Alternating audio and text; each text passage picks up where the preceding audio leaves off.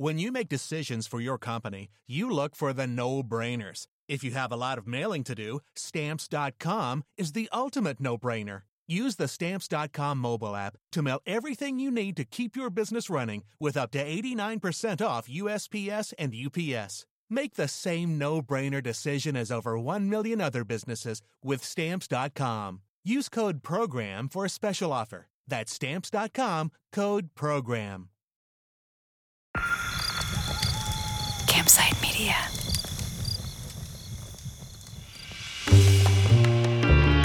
General Noriega's reckless threats and attacks upon Americans in Panama, and that is why I directed our armed forces to protect the lives of American citizens in Panama and to bring General Noriega to justice in the United States. Everything Gary was writing about was in Panama, and it was really dirty. It was about the government agencies like the CIA looking the other way as they shipped cocaine from South America and Central America into the United States. And the money that Gary was writing about was being put in Panamanian banks. In 1988, the U.S. Drug Enforcement Agency accused Noriega of drugs trafficking.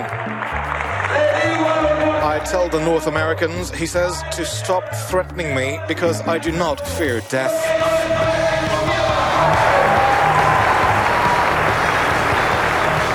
That's the sound of the U.S. invasion of Panama, a sort of baby war that really only lasted 2 weeks. The U.S. went in to grab the Panamanian dictator, Manuel Noriega, and he hid out in the Vatican embassy, which the U.S. military then surrounded, blasting it with rock music in order to get the strongman to surrender. It was the first use of weaponized rock music in war. Add in the CIA's alleged involvement in money laundering, crooked banks, the role of drug cartels, and, well, the situation in Panama really was fertile ground for a movie script. Exterior streets of Cologne. Day.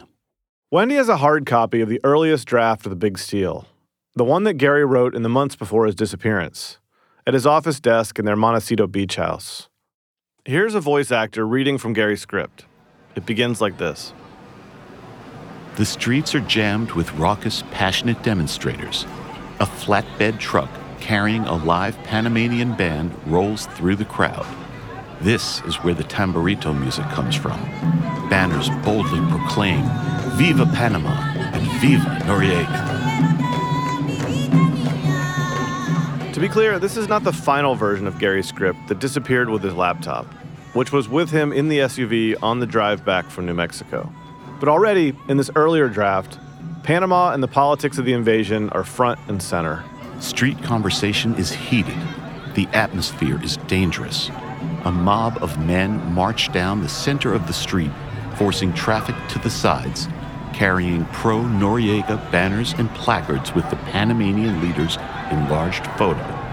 They are hollered at by supporters and detractors alike. It's a volatile environment. This was the environment Gary hoped to bring alive when he took on the remake of The Big Steal. It was the producers who came up with the idea of setting the fictional story amid real events of the U.S. invasion. One of the producers we spoke to, even today, requested we not use his name or voice. He said it was truly painful losing Gary, and he wants to keep those events in the past. But he did expand upon their interest and investment in exploring real events in Panama. So this is what he told us, as voiced by an actor. We were embellishing on the fictionalized nature of what was going on with Panama, because Panama was a cesspool of all kinds of insidious shit on a global scale. This is all against the background of the canal being turned back to the Panamanians, about America dealing with Noriega, who was a narco-terrorist, and the CIA having dirty hands in all of South America and Central America. If Gary DeVore really was, quote, embellishing on the fictional story with true tales of, quote, insidious shit that America and the CIA got involved with in Panama, who were his sources? Who was Gary's guide into this dark, dangerous underworld? Gary wrote a script on Panama. He should never have written it. And it did have classified information in it, which he couldn't have gotten a hold of any other way except for having been able to get to classified information. okay? And I mean, I can put all the dots together because I was there. From Campside Media and Sony Music Entertainment, you're listening to Witnessed Fade to Black, Episode 3, Panama. I'm Josh Dean.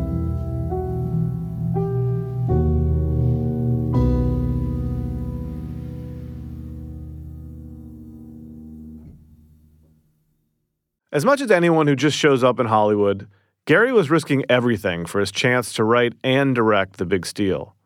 For Gary, basing the adaptation of The Big Steal on real events dovetailed with his long-held desire to write something meaningful. He agreed to do it for scale, as long as he could direct it.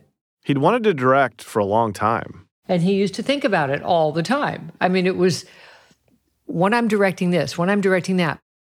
Like a lot of screenwriters who appear successful, Gary wasn't necessarily happy. By the time he met Wendy, he had a career that others envied.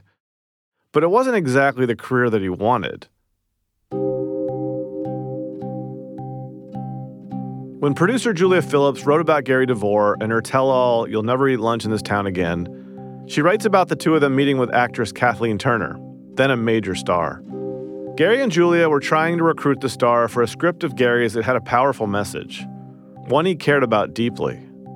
But first, they had to overcome the soul-crushing ambiance of La Dome, then a hot restaurant in Hollywood. Here's our producer Megan Donis reading from Julia's book. We picked La Dome as a place to have dinner because it's infinitely more low-profile than Spago or Mortensen. Lots of Eurotrash and rock and roll here at night. Besides, the food is better.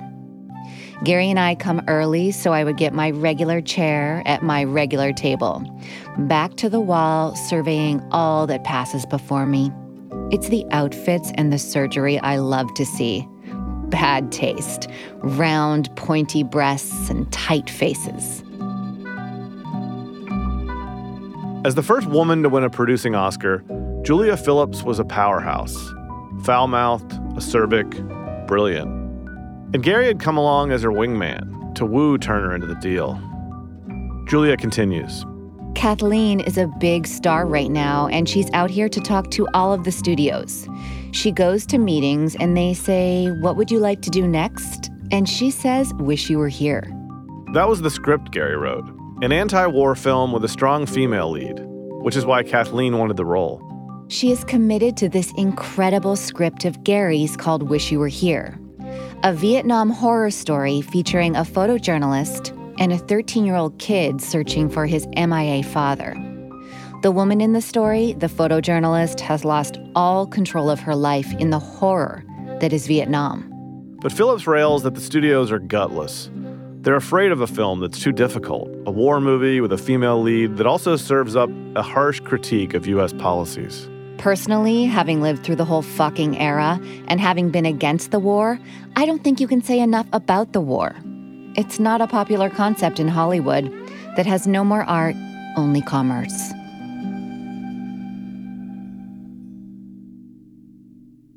It didn't work out with Wish You Were Here, but that's precisely what Gary was trying to do with The Big Steal.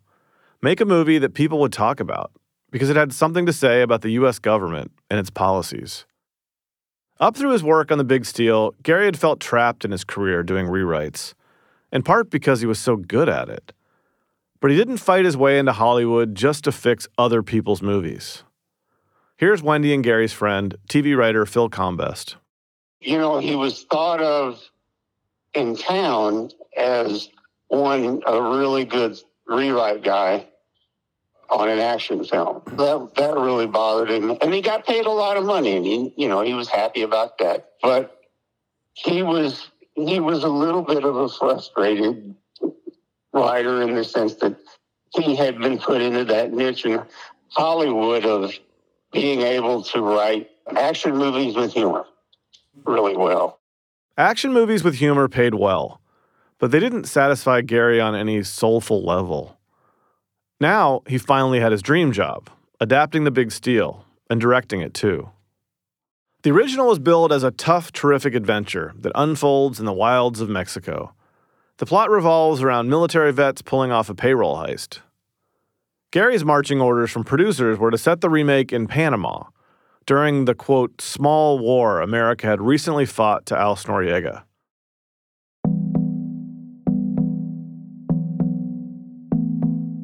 General Noriega had long been a CIA asset, who'd actually received training in the United States. What made this war a wee bit awkward was that before he was president of the United States, George Herbert Walker Bush was a director of the CIA. And in that capacity, he'd been friendly with Noriega. In fact, he protected Noriega from a corruption investigation by the United States government. In return for U.S. support, Noriega let the CIA use his banks in Panama to launder money for secret operations in Latin America, countries where the U.S. and the Soviet Union were jockeying for control during the Cold War. The problem was that General Noriega provided the same money laundering services to less savory characters, too. For instance, to international drug dealers like Pablo Escobar. Noriega just pushed his luck. And just before Christmas, 1989, his former protector and friend, President Bush, accused him of betraying America's trust. And then he went a step further. Bush moved to oust Noriega. But Gary's script puts a different spin on America's motive, and it wasn't about justice, nor to protect the lives of American citizens. At least this is what we understand to have been in later versions of the script. When Gary left for Santa Fe to make final revisions to his screenplay, he owned 2 computers, the desktop in his office at home and the laptop that he brought with him. The laptop contained Gary's latest revisions of The Big Steal. But Wendy did find 2 printouts of earlier versions in Gary's office. One was a 51-page version. It ends in the middle of Act 2. This early version faithfully takes the original story of the Army payroll heist and moves it to Panama. In this draft, Gary does include some choice lines mocking the politics behind America's invasion. As when the female lead, Keely, asks, "You really think we'd invade Panama just to grab Noriega?" To protect this fragile democracy, we'd smoke the whole country. Gary's affection for writing strong women comes through in Keely, who at every turn has a comeback. When told she cannot do something, Keely snaps. Cannot is a morally degenerate word. In this first draft, the details of the heist are vague and generic, and there's absolutely no mention of the CIA anywhere. Wendy and Gary's friend Phil Combest, who wrote numerous crime scripts for shows like Magnum P.I., points out that a lack of detail is often by design in scripts for film and TV.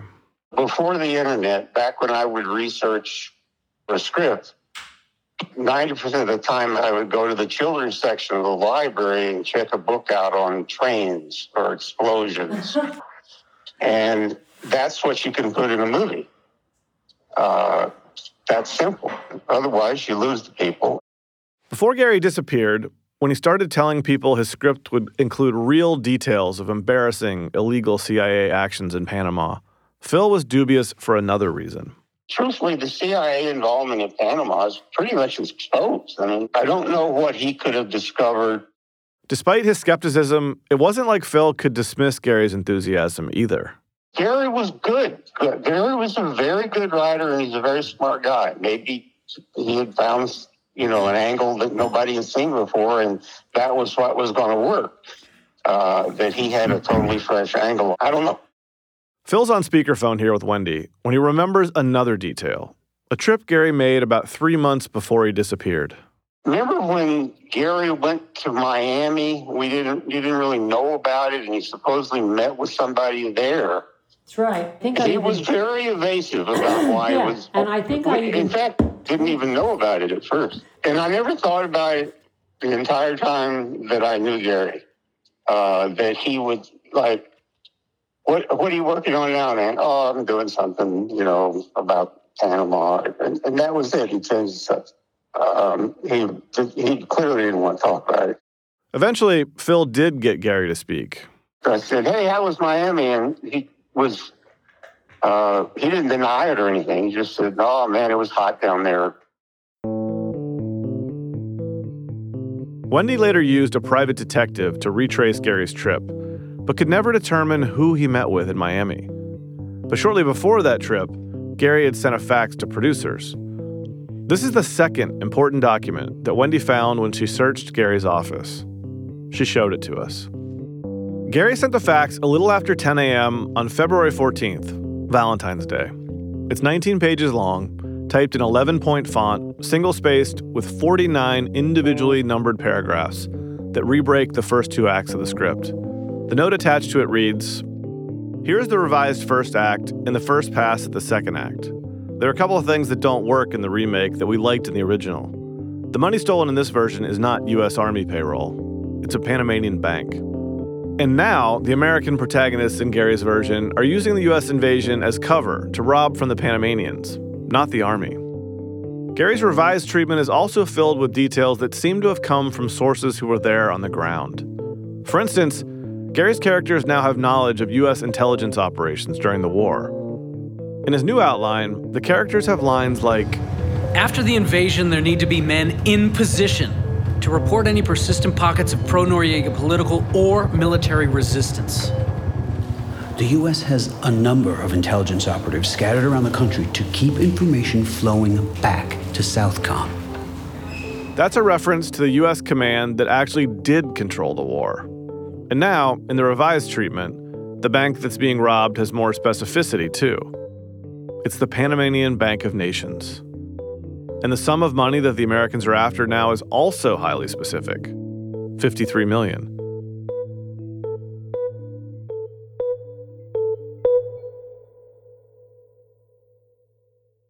In this treatment, Halliday, the male lead, tells Keeley, "I'm on a 4-man Army intelligence team sent in to rob the bank and confiscate money belonging to Noriega and the cartels." It's the first time Gary ties the money in the Panamanian bank to drug cartels and Noriega. Then on page 12 of Gary's treatment, he writes, "Graham wants to know who they are, guys who used to work for the government." In intelligence circles, guys who used to work for the government is often euphemism for CIA officers. On the next page, Gary writes that the men robbing the bank in his script are, quote, CIA agents. The treatment stops at Act 2, and by the end, it's clear that Gary's big change to the story is that he was switching it from soldiers who were stealing an Army payroll to rogue CIA officers robbing cartel drug money from the bank. What made this new information so explosive to Gary is that he seemed to believe it was true. That his script would reveal a real story of an actual heist done by CIA officers. This is what it seems Gary meant when he told people his script would blow the lid off the CIA. The question is, who was Gary's source for this inside information on a squad of rogue CIA bank robbers? One of the things Wendy found and handed over to the authorities was Gary's handwritten daybook planner. In a 1998 LA Times article called "Without a Trace," the reporter describes that in Gary's day planner, DeVore had written down Chase Brandon's name and phone number frequently in the final weeks before he disappeared.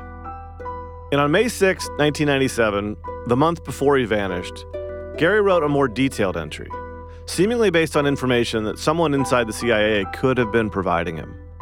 Undersecretary for International Narcotics Makers.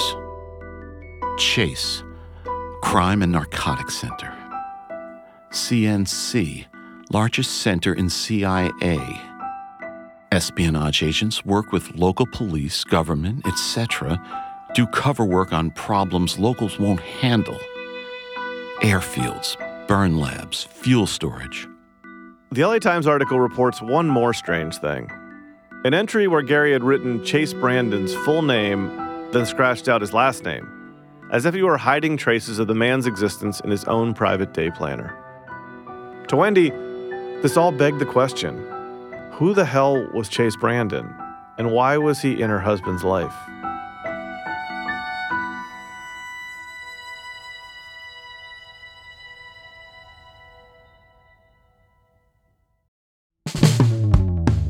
The days are getting longer, the weather's getting warmer, and the last thing I want to do is stand over a hot stove. But I still want to eat well, and that's where Factor comes in. Factor's chef-crafted meals are ready in 2 minutes. That's right, 2 minutes. No shopping, no prepping, no cooking, no cleaning up, which means more time to get outside and live your life. Every week, you'll have 35 restaurant-quality meals to choose from, plus more than 60 add-ons to get you from breakfast through dinner. You've got wellness goals? Terrific. Factor's got you covered with options like Calorie Smart, Protein Plus, Keto, and Vegetarian. Or maybe you just want to eat a healthy diet. Factor meals are made with premium ingredients, they're dietitian approved, and again, they're ready in 2 minutes. That's all the nutrition and none of the hassle. Try it for yourself. Head to factormeals.com/witness50 and use code WITNESS50 to get 50% off your first box plus 20% off your next month. That's code WITNESS50 at factormeals.com/witness50 to get 50% off your first box plus 20% off your next month while your subscription is active. The Hargan women seemed to have it all. We were blessed. My mom was amazing. But detectives would soon discover inside the house there were the bodies of 2 women. A story of betrayal you would struggle to believe if it wasn't true. I am just praying to God, this is a sick joke. From 48 Hours, this is Blood is Thicker, the Hargan Family Killings. Listen to Blood is Thicker, the Hargan Family Killings, wherever you get your podcasts. You are a loser. Losing is your business. It's what you do best. I've won a lot of fights. Really? You've been on your back more than I have. That's Sally Field and Tommy Lee Jones in a classic Gary DeVore scene from Backroads, a 1981 film that few have probably seen, and few probably will, because it's not a great movie. It shouldn't have been that way. Backroads began with an acclaimed original screenplay by Gary DeVore. It's one that he wrote in his 30s after he'd quit Hollywood and was living with his wife, Maria Cole, in a farmhouse in Massachusetts. Gary developed it from an original idea, and when he returned to Hollywood in the late 70s after his marriage to Maria had ended, the script became a sensation in the film industry. Gary sold it to Martin Ritt, one of the great directors of the 20th century, and Sally Field, who just won an Oscar, signed on to star. But Backroads became one of those films with all the right ingredients that just never gelled. And failure of this film would help set Gary on the path to becoming the rewrite king for action films. But Backroads also serves as a compelling example of how the CIA can crop up anywhere in a person's life. It was on this film that Gary first met CIA officer Chase Brandon. Gary's best friend, David Debin, tells the story of visiting the set in Alabama in 1980. They were shooting in Mobile, and I came down just to see how it was going. Cass was staying at the hotel, and there was a pool there. It was common for Gary to bro out with his male leads, like Arnold Schwarzenegger and Jean-Claude Van Damme. And it was heading that way with Tommy Lee Jones on Backroads, until... At some point, Gary and Tommy Lee got into some kind of an argument about something. I mean, just out of the blue, one of those arguments that just snaps, and some people are more ready to have them than others. And the two of them left the pool area and proceeded to have a fist fight.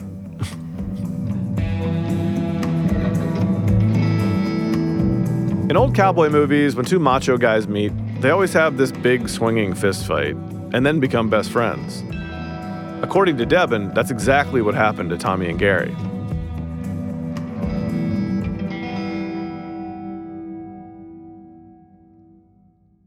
And when Tommy Lee Jones had an on-set romance that ended with a wedding after final wrap, cast and crew were invited. Tommy asked 2 men to stand up for him at his wedding, Gary DeVore and Tommy's cousin, a CIA officer named Chase Brandon. And that's how Gary met Chase. The same guy who later showed up at Wendy's house in the days after Gary vanished. In the CIA's clandestine service, he lived undercover for 25 years, retired from covert assignments back in 2006. He still continues to consult with several intelligence community agencies, the Department of Defense, and numerous state and federal law enforcement organizations. In his final assignment, Brandon was a senior staff officer for the director of the CIA, serving as agency spokesperson and the CIA's official liaison to the entertainment industry. Here he is back on Coast to Coast. Chase, how are you? Hey, good morning, George. How are you? That's Chase Brandon appearing on Coast to Coast, a syndicated radio show that airs in the wee hours. It's basically this conspiracy theory love fest. In 2012, sandwiched between alien abductions and paranormal paranoia content, Chase opened up to host George Norrie about his work in the agency. After my 25 years in the clandestine service, I was given an opportunity to be the first ever overt spokesman for the covert side of the agency. Chase Brandon is referring to the job he took in 1996 as the CIA's first, quote, Hollywood liaison officer. This interview is the first time he'd spoken in depth about this particular job, which he'd held at the CIA from 1996 to 2006, when he retired. So 1996, the same year that Gary began work on the Big Steal, was the same year Chase opened the liaison office for the CIA in Hollywood. As Chase explains it in this interview, the agency felt mistreated by Hollywood.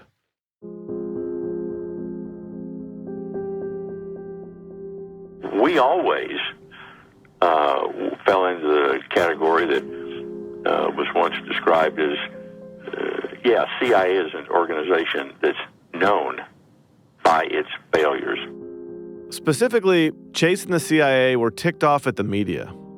Newspapers or news programs excoriate, vilify the mission of the organization, accusing it of doing all kinds of conspiratorial, Machiavellian things that are directed against somehow Americans and American interests, and feature films and TV programs and other entertainment industry products that would invariably, as they always did, show CIA in one of two forms, either a bunch of bungling Clouseau cops or outright ugly, venal, corrupt traitors and rogue operatives, as they're always called. And his job as liaison was to try and reverse that image and instead show the heroism, the dedication, the loyalty, the patriotism, the risks that many of our officers, especially in the clandestine service, take, and the tragedy and the pain of losing even one.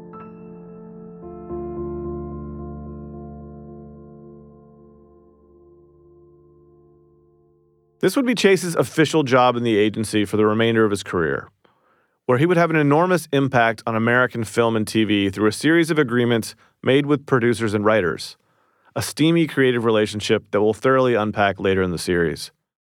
What's significant about Gary's work on The Big Steal is that it was set in Panama, a geopolitical hotspot where Chase had also likely worked, at least according to a profile by British author and journalist Tom Secker, who has written about the CIA's influence in Hollywood. Here he is speaking on his podcast, Clandestine. What we can put together from his website and other sources is that he worked in black operations for many years. He definitely served in Latin America. He would have been around during Operation Condor, the overthrow of Salvador Allende and his replacement with General Pinochet, and the CIA-instigated civil wars in El Salvador and Nicaragua, and possibly Honduras and Panama. In his interview with George Norrie, Chase speaks enthusiastically about the work of the agency. The mission of the agency itself is comprehensive and of extraordinary importance. The middle name of the organization, for Pete's sake, is intelligence. And I knew the heroism, the dedication, the loyalty, the patriotism, the risks that many of our officers, especially in the clandestine service, take. But Chase is far less forthcoming about what he actually did while serving in the clandestine branch. This is the most secret side of the agency, where its officers serve on the ground and at times really do carry out the kind of violent missions that are the stuff of Hollywood film fantasies. Chase not only served on the action side of the agency, in the early 80s he was assigned to Latin America, then the hotspot of American diplomacy, where President Reagan had made his covert anti-communist wars a signature of his foreign policy. When Gary met Chase at Tommy Lee Jones's wedding, it must have seemed like an incredible stroke of good luck. Gary had recently been hired to work on John Irvin's espionage thriller, Dogs of War. And here was Chase, a living, breathing, covert CIA officer. What a resource for a guy like Gary. And to Chase, Gary was probably an even bigger find than having his famous movie star cousin Tommy Lee Jones. As we'll explain further down, the whole point of the CIA's Hollywood liaison office was to cultivate relationships with writers, for the agency to get into their minds in the story process, and influenced their portrayals of the CIA from the inception of their screenplays. And in Gary, Chase appears to have met and befriended his very first Hollywood screenwriter. Gary and Chase had already been friends for more than 15 years when Gary vanished. Yet it was only then that Wendy began to piece together the barest details of who this man was to Gary and what he'd been doing in his life.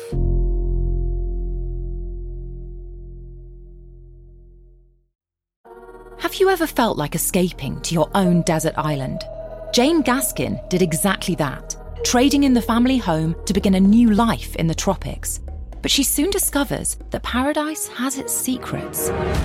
I'm Alice Levine, and this is The Price of Paradise, the island dream that ends in kidnap, corruption, and murder. Wish you were here?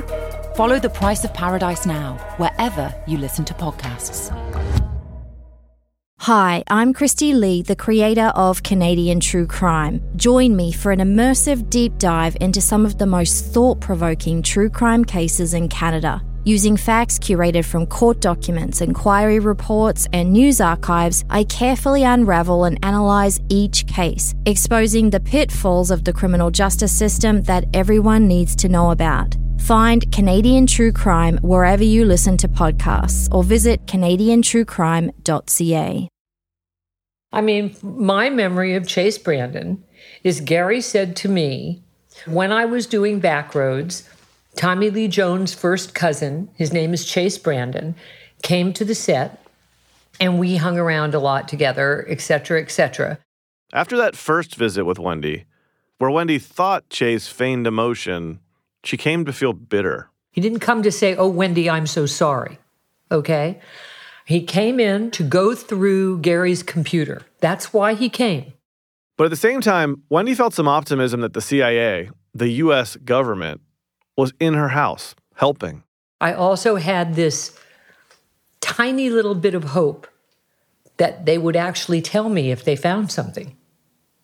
I wasn't sure, but I was hoping. Then, that evening at dinner, when she and Gary's friends realized that Chase Brandon might have hacked into Gary's desktop computer, maybe in order to snatch his last draft of The Big Steal, it brought them quickly to the primal question. What did they, Gary's closest friends, actually know about this guy? Gary's friend, Phil Combest, recalled that it was very little. He was around the house 2 or 3 times. Oh, yeah. He was there. I met him a couple times, at least, maybe 3 times. And it was, you don't pay any attention to stuff going through the house. It was Phil who first remembered Gary telling him that Chase was somehow related to Tommy Lee Jones. I guess it was his cousin or something that had been an operative. For Gary's oldest friend, David Debin, he didn't need a lot of facts. It was simple. Well, I thought that there was something fishy about Chase Brandon.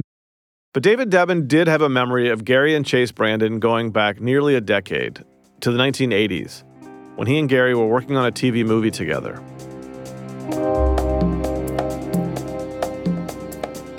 In those days, Debin admits, Gary had issues with road rage. Gary always drove with a baseball bat under his seat. Under the seat of his yellow Corvette. Gary had a traffic fight on the Hollywood freeway with some guy driving a Porsche, and he got into a pissing contest with this guy back and forth on the freeway. And the guy finally gestured, follow me. So, macho stuff. And Gary got out and strode to the guy's car, because the guy was in front of him, and with the baseball bat, and brandished it in a very threatening way. And now this guy was filing charges against Gary. He's being charged with threatening with a deadly weapon. And Gary was really uptight about what's going to happen as a result of this confrontation. It was a major problem. On films, movie stars, the director, producers, and the writer are subject to morals clauses and other good behavior provisions that are required by the production insurance. Gary was terrified that a felony assault charge would potentially make him uninsurable for work on films. So now I'm going to have to cut to several months later. David is visiting Gary's house one day, and the phone rings. He remembers, Gary, going into the bedroom and coming out with a big smile, with a look of freedom on his face, and telling me, no more trouble with that guy with the Porsche. No more trouble. I said, it's all taken care of. I had no way of knowing what had happened when he went into the bedroom and had a phone call. David had some thoughts. He knew somebody in the police department that would get him off of that, or some politician. But David had never known Gary to be friendly with high-ranking LAPD officials or politicians, whom Gary tended to view as slimeballs. Even back then, Gary had begun to tell David about another friend of his. About Chase Brandon. Knowing this guy in the CIA, I thought that that was who he was talking about, that the guy from the CIA got him out of that scrape, and that was that. So I just assumed, he pulled a stunt and got away with it. Like any good clandestine character, Chase Brandon seemed to have quietly, randomly, and covertly infiltrated Gary's life. His was a face all of Gary's friends could remember, but no one knew what he'd actually been doing with Gary all those years. I thought it was bizarre. And I actually, at one point, tried to convince myself in a moment that the way they must have known each other is because Gary must have been writing something and needed some expert advice. I mean, writers reach out like that. I mean, I didn't think it was anything more than that. And yet, unpacking everything they knew, the nature of their friendship remained a puzzle. Here's Phil Combest again. There were little smatterings of CIA stuff around Gary all the time. I mean, he gave me a CIA coin, for God's sakes, And for this to happen, it's so much the trappings of what else could it be, I guess is the best way to put it. By CIA coin, Phil is referring to a commemorative or challenge coin, like a poker chip, that CIA bases produce for those who serve on them, to be given as little tokens to their trusted friends. And Gary had one that he showed to Phil sometime in the early 90s. Chase Brandon never did speak to Wendy about the specifics of his relationship with Gary, nor would he cooperate with the investigators she hired. He supposedly later gave one interview to the FBI, but if a record of that exists, it's never been released. Therefore, Wendy was surprised months later to open the LA Times and see Chase Brandon's name in a major feature on Gary's disappearance. The article, Without a Trace, ran on June 29, 1998, a year after Gary's disappearance.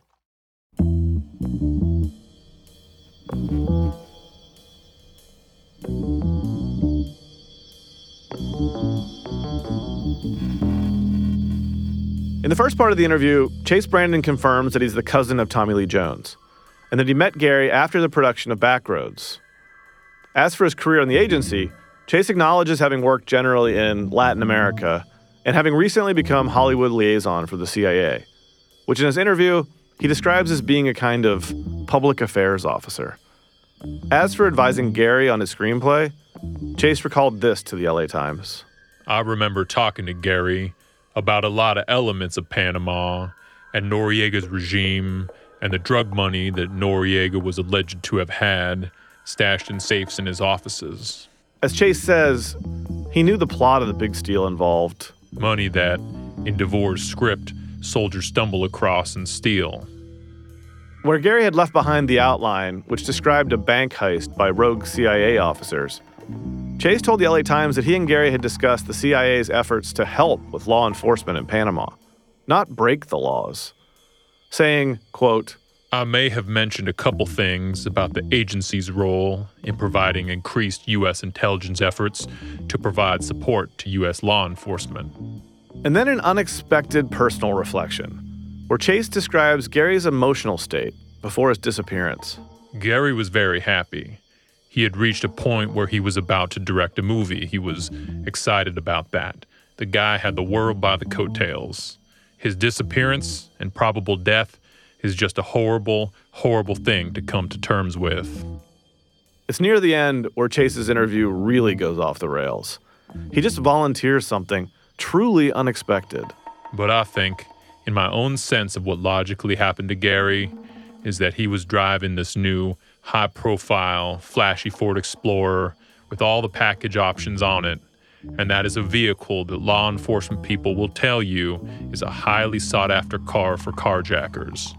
My sense was Gary was one of those people who met a horrible, tragic quirk of fate.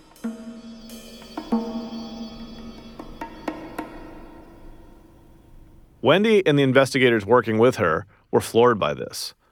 Why was Chase Brandon, an official CIA representative, telling the LA Times that Gary was dead, and suggesting to authorities that it was time to move on from their search and investigations? When things started to fall into place that I had no idea about, it started to make more sense that Chase had been around. And how can I put this? He was around without being helpful. And a person with his background, you would think, would have been very helpful, unless they were not supposed to be. As Wendy and Gary's friends pooled what information they had, it became clear to them that Chase seemed to be Gary's main source in the CIA. Now those friends began to wonder if Gary had maybe been playing with fire all along. So it's a little weird because this thing with the CIA, you don't want to get involved with those people. You don't want to get involved in a negative way where they're not happy with something you've done. And that was with Gary. You know, he didn't care. He'd challenge anybody. When Gary got into something, he just put his arms around it and he did it and he worked it until nobody could breathe anymore.